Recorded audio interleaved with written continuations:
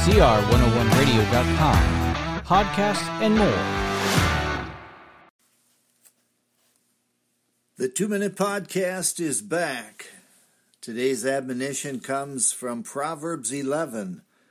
When the wicked perish, there are shouts of joy. There is little joy today, for the wicked are in power.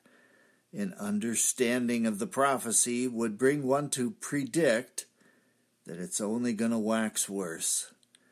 Those that walk with the Lord are aware of this quandary.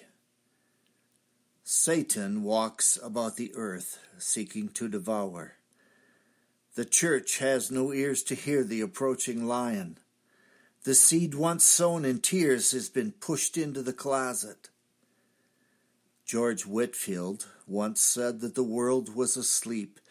It would take someone with a loud voice to wake it up. The people of this age have developed ears that itch for poetry and oratory that moves them to feel good, but seldom causes them to drop to their knees and cry for forgiveness. Wretched times these are. Fear not. The wicked have an appointment that cannot be avoided. They will stand before the judge of the earth and answer for their wicked ways.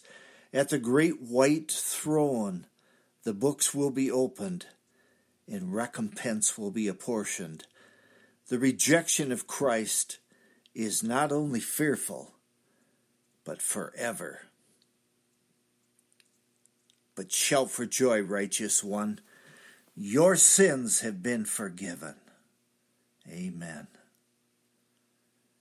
And that's the 2-Minute Podcast for today. Thank you for listening.